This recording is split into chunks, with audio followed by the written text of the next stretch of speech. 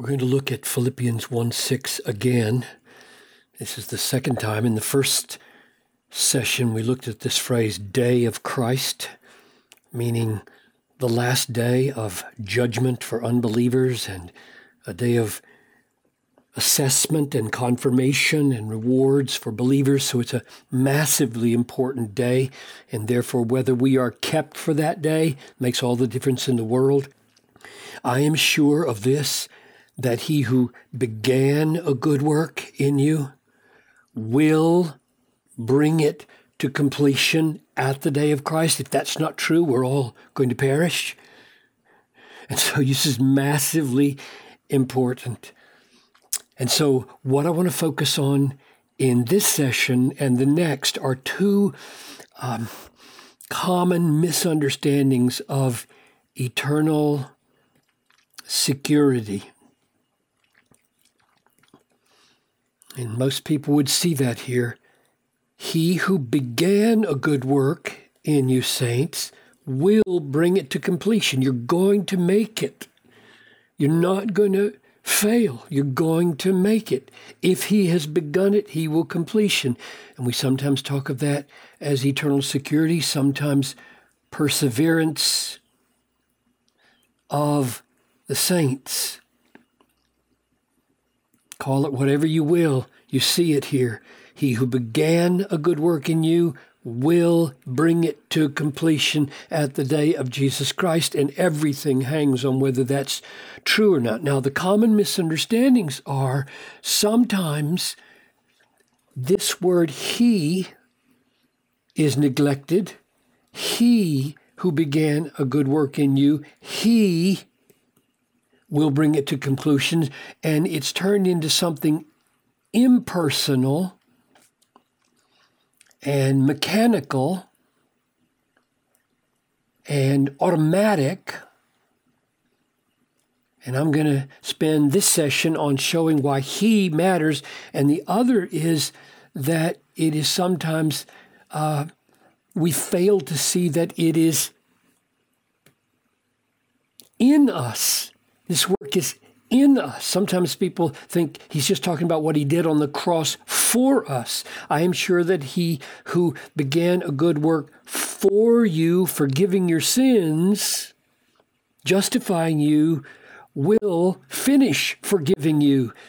And so that gives a lot of comfort to ungodly people who are not having any work done in them that they can discern, but they remember, oh, but Jesus died for me. Well, that's not what this is talking about. This is talking about in, and that's the thing we'll look at next session. So, Father, as we take this text in our hands now and seek to understand how the keeping of your power in our lives is personal. It's not mechanical. It's not automatic. It's rooted in your faithfulness, not in some kind of inoculation that you gave us when we were 6 years old. Help us to see what's really here so that we might live in the confidence that is really there and not an artificial confidence. I pray this in Jesus' name. Amen. I am sure of this. He is sure. This really matters for him and for them, that he who began a good work in you will bring it to completion at the day of Christ. So I'm focusing on why this matters. He began it, and he will bring it to completion. Why does that matter? It matters because God's faithfulness in an ongoing work in us is the decisive fact of security, the decisive essence of security. Our security is not by some impersonal qualification that we've attained separate from God's work in us. Let me try to illustrate that from 1 Corinthians 1, 7 through 9. You wait for the revealing of the Lord Jesus Christ, who will sustain you to the end. That's the same idea. Guiltless in the day of our Lord Jesus Christ. God is faithful, by whom you were called into the fellowship of his Son. So if he called you, he is faithful. He will sustain you. And so you see how our security rests, where it rests. God's faithfulness to a work that he's begun in our call, leading to his ongoing work of sustaining us. Here it is again in 1 Thessalonians 1, 5, 23 and 24.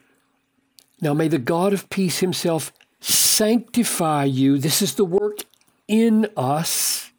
Sanctify you completely, and may your whole spirit, soul, and body be kept blameless at the coming of our Lord Jesus Christ. So there's the day of the Lord again. He who calls you is faithful. He will do it. He will do it. So he called us, and whether we make it or not, whether he goes on and sanctifies us and keeps us blameless and keeps us ready for the Lord Jesus, depends entirely on his faithfulness, which guarantees his doing of something. So that's what I mean when I talk about it not being impersonal. It's very personal. If you ask me, how do you know you will wake up a Christian tomorrow morning? My answer is, God is faithful. God won't leave me during the night. God will be there doing what he has to do to keep me in Christ, to keep me faithful. Does the call of God, I'm assuming here that this call, he who calls you is faithful, is the same as, or the beginning of, this work in you. I am sure that he who began a good work in you, and I'm saying it begins with the call of God. Is the call of God a work in us? Here's 1 Corinthians 1, 22 to 24. Jews demand signs and Greeks seek wisdom, but we preach Christ crucified. So there's a kind of general call. In other words, here's Paul preaching, and Jews are hearing, and Gentiles are hearing this preaching. What happens? This preaching lands on some as a stumbling block. Stumbling block to Jews. So lots of Jews say, I can't get over a Messiah who's crucified. That's just too much of a stumbling block. And folly to Gentiles. Too many Gentiles say, what? A dying God who rises again? That's just pure foolishness. And so this general call is not resulting in salvation for many Jews and many Gentiles. Well, what happens? I mean, does anybody get saved by the preaching of Christ crucified? Yes, but to those who are called, and now he's distinguishing the called here from the Jews who react by saying it's a stumbling block and the Gentiles who react by saying it's folly. Those are not among the called, because to those who are called, some from Jews and Greeks, the response is, this is the Christ, the power of God, the wisdom of God. Now, how does that happen? This call here is effective. It's like when Jesus said to Lazarus, come forth from the grave. And this command created the obedience. Lazarus, by the call, woke from the dead. And that's what happens here. Some Jews and some Gentiles are hearing this general preaching. And then within that preaching, there's this divine act called calling. And that calling creates a response that says, Christ is the power of God and the wisdom of God. And since that's what's happened in you, this work has begun in you with this calling, now we can know the gifts and the calling. This is Romans 11:29. The gifts and the calling of God are irrevocable. So that Paul can say in Romans 8:30, those whom he predestined, he called. And those whom he called, he justified. No dropouts between the call and the justification. All the called are justified. All the justified are glorified.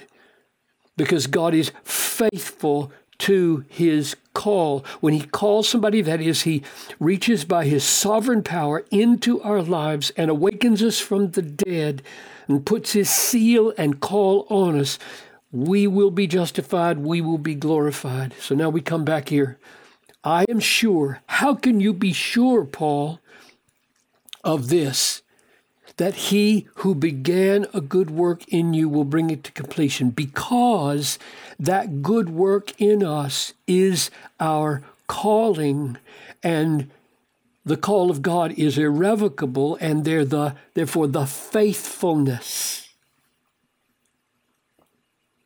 of God is the rock solid ground of this assurance here. So if you want to think about how you will persevere to the end, don't think about your conversion as an inoculation. I mean, ends are an inoculation. I don't know. Inoculation. Like I got an inoculation against smallpox, and never had to worry about it. It's just over. I don't even think about it. That's not the way we are kept by an impersonal inoculation. Rather, think about your conversion as dialysis, divine dialysis. In other words, God has to be involved in your life over and over again. We are kept by God's, here's another idea, therapy. So if you want to use a medical analogy, it's not inoculation, impersonal and automatic. It's dialysis or therapy. God is faithful. He stays at work in our lives. So if you think you're going to make it to the end, don't just look back to a point where you receive Jesus. Look up to a God who is constantly at work in you and will stay at work in you if you are indeed born of God.